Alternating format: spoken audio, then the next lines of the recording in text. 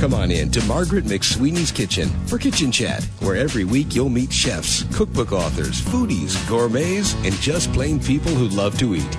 And along with laughter, chat, recipes, and stories about food, you'll sometimes also hear words of inspiration, love, and hope. As Margaret always says, Kitchen Chat is food for the senses and food for the soul. So grab a cup of coffee, put your feet up on a comfy chair, and get ready to spend a little time with Margaret and her friends. Hello, dear foodie friends, and welcome to Kitchen Chat. I'm your host, Margaret McSweeney, and I'm so glad you're joining us here today in the beautiful Middleby Residential Showroom in the A&D building in New York City, Suite 1062. I'm here with my dear friend and fabulous Chef Jamie Larita. Yes, I'm here, Margaret, in New York City. Yes, and we are so excited for you to get to know an amazing woman, Tanya Steele. Tanya, welcome to Kitchen Chat. Oh, thanks so much for having me. I'm glad you're here. Oh, my pleasure. You have a resume that's a mile long. I mean, it is incredible. No, Epicurious editor, James Beard winner. You are the go-to resource for TV news and so many shows for health and wellness. And you have a new role, also a cookbook author, a fabulous cookbook. We'll have to talk about that. And also, you have a new role. Congratulations, the CEO of IACP, International Association of Culinary Professionals. And Jamie, as you know, IACP is really where Kitchen Chat started. Yes. Oh, wow. Yes. I am not a good cook, as you can attest. I don't believe it. No, she started out with boiling water. She did that really well. Yeah. But she's evolving. Yes, I'm evolved. She's making tea now. Okay. Some infusions. It's elevated some. But I'll never forget going to my very first IACP conference. I said, can I even join? This is like such an incredible group founded by Julia Child. And I'll never forget, they said, you're a culinary communicator. And I love sharing the stories of the wonderful things going on in the culinary side. And I would love to hear, as the new CEO of IACP, what is going to be new? And then you have a conference coming up. That's right. This organization is 41 years old now, so I'm a tad older than that, but it's been going on for a long time, and it really was started by Julia and Ann Willen and a whole bunch of food professionals who wanted to kind of have a way to come together and network and communicate and kind of help each other, in their own careers and talk about what's going on in the world of food. So I've gone, throughout my career to the conferences and always had an amazing time and met all of these really interesting people and thought, oh my God, how cool would it be to one day run it? And lo and behold, it would kind of happen. I put it in the universe. So so it's really fantastic. And what I'm really excited about with ICP is the ability to really kind of galvanize it and make it not 2.0 but 3.0 to really take it to the next level. And what that means is not only being a place for anyone really who is interested in food and the role that it plays in society, but also giving the professional organization a national voice, because what good is it? We want to help each other, but we also want to help the world. So how can we do that? How can we affect change? So we as a group we have very powerful voice, all of us together. I mean, we're just kind of some of the kind of the who's who of the food world. So we should really be doing big things and making big strides. So that's really what I want to focus on. But the conference that's coming up just in 3 weeks, which is why I'm so exhausted and look exhausted and have more foundation on than I should actually have more on. We all do. Is that it's in Santa Fe, and what's so great about it is we are changing it so that there are 3 tracks: eat, empower, and engage. And so you can go for the eat track, you can mix it up with some engage and do some empower. And what they are is kind of professional skills. It's hearing about kind of the most topical issues of the day, so LGBTQ and all of these different things. And then really food and cooking and alcohol and spirit, like hands-on stuff, which I think was kind of missing. People were really interested in the food piece of it, and that had kind of evaporated because it is kind of a bear to put on, but we wanted to do it. So we're celebrating Santa Fe and the amazing, amazing ingredients and culinary heritage and the chefs and the Navajo chefs, which I'm so excited about. So excited, and we have amazing sponsors. So so there are tickets still available. So if anybody's interested, anyone can come. You don't need to be a chef. You don't need to be a food writer professionally. You can be someone who is interested in food and social media, and you can come and meet some of your greats, your giants. Wow, that's really great. Speaking of giants, I'm so excited because I'll be at IACP, and thank you for the honor to be interviewing Natalie Dupree, the queen of Southern cuisine. Talk about a giant. I mean, she really is instrumental in Southern cuisine and kind of codifying it for this country.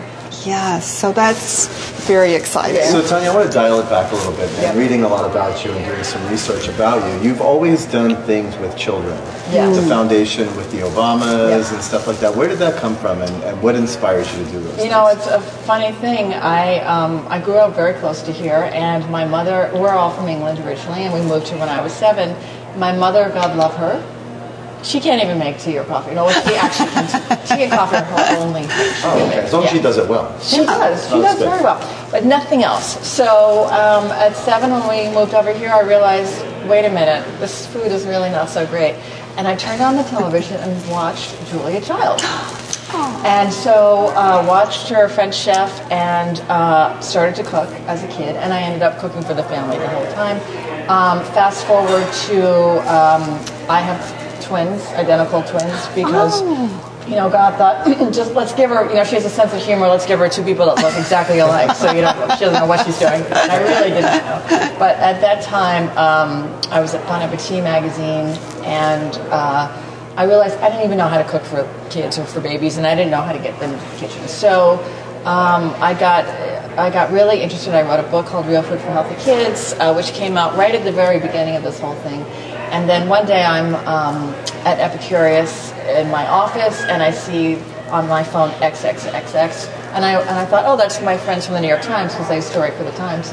And I picked it up and said, hi, and they said, hi, we're calling from the First Lady's office, and we have your cookbooks, and we would really love to work with you. So I said, yeah, you're joking. No, we really are. So that's how it all started. They called me right around when they started Let's Move, and they had my cookbook, and they knew about Epicurious, and so we started coming up with different things to do together. I helped them in any way I could, and then I came up with this idea of doing a national recipe competition for children. And so they said, good, but if you do it, you have to actually kind of get it all together. So I got the USDA, the Department of Agriculture, the White House, and then some sponsors. Just some small. Some small. While I was doing my regular job and commuting and children. But it was an amazing experience, and we had it for 5 years. One winner from every state would come to the White House for a kids' state dinner. They would all be announced, it would be Olivia, 11, from Oregon, salmon smoked, with crudité, and then Olivia and her mother would walk through, and there'd be, kids, with microphones and actual press, and then we'd have this great little thing upstairs, and then we would all go into the East Room, and I would speak, and a child would speak, and Mrs. Obama would speak, and the president would speak. That's incredible. And he would come and shake everyone's hand, and every child and mother had or a parent rather, had their photos taken with Mrs. Obama, and people would come out and cry, and then I would cry, because it was the most moving thing. So it was, and I'm still in touch with all of these kids, who have all gone on to do amazing things. Isn't that incredible? You go on this culinary journey, this life journey, and then you do something, and then all of a sudden something like that appears, something unexpected. It is. And then it just resonates, and the ripple effect from that just keeps rippling out. Exactly. And it's it's all about throwing a stone in the water that you are happy with, and hoping that, as you said, it ripples out and it keeps affecting people. And that's why I just came out with a book, Food Fight, Mouthwater History of Wine to the Ages with Nat Geo. And it's a history of food for kids, but it's also a history of the world. And it's got a very healthy message implicit, let's get into the kitchen and cook. And here are some amazing things that the Greeks made, the Egyptians made, the Romans made, in medieval times, Shakespeare, and this is how they cooked, and this is what they used. And, all of these it was so fun. It was a 3-year project.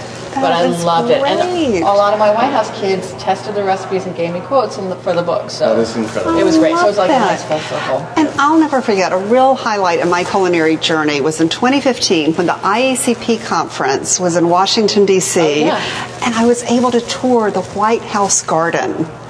That was incredible, and Mrs. Obama had a lot to do with getting. She did. She started the White House garden. Actually, Mrs. Roosevelt had it in the 40s on the rooftop, and then Mrs. Obama started it in the White House, and she had honeybees, like a hive. She had incredible. I mean, they all ate from the garden every day, and a lot of the dinners were served with garden produce.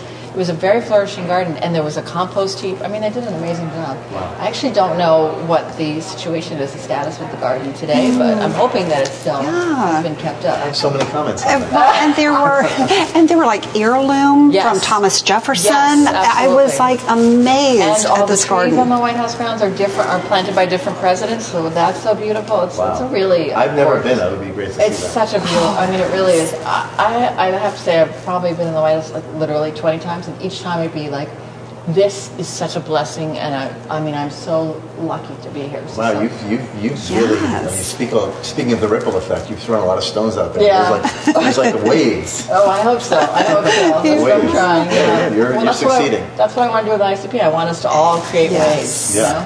And IACP, I mean, I just love the platform and the openness. And really, anyone interested in the culinary side, I encourage you, foodie friends, check out IACP, the conference, and the wonderful resources you have with the webinars and just so many ways to connect. The networking itself, just meeting people face to face is a huge thing. And Jamie, remember, we went into Ann Willin's. I met Ann Willin at IACP in Chicago, in the Chicago conference, and she invited Jamie and me into her beautiful kitchen when she was in Santa Monica. Oh, wow. And that was such a wonderful thing. It was really a kitchen chat moment that I will never forget. Being in her kitchen and her sharing all the stories with Julia, and remember when she gave me that musical teacup? I traveled with a lot of musicians. And it was a teacup with all these music notes around. It's almost as if she knew who I was. Oh my God, so cool. No, she was very, very, very cool. And the red wine vinegar that we went home with. Yes. Oh, wow. Yes. Amazing. Yeah, she gave me the mother, and then I passed it on to the chef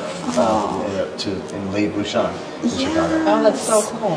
But that's just a sampling of what IACP can do in connecting us all, because it really is a small world, and it's international. It extends internationally with IACP. It's so true. And you could say, well, what do we need that for when we have social media? But the reality is that social media is virtual. And there's nothing that replaces meeting people in person. No, that's so true. And I remember when I went to my first IACP with you, Margaret. Yes. And we met Meredith. And we met so many people that night. But you're right. There's nothing like connecting on a human level. And everybody seems so friendly and open to ideas and exchanging tips and projects of the trade. It was a wonderful experience. And it all began with Julia. Now, had you ever met Julia Child? I've met her multiple times, which is such a beautiful, again, full circle, considering that she kind of put me both professionally and personally on such a path. And I've met her multiple times, and now I run the Julia Child Award. So that's one thing I do. That's right.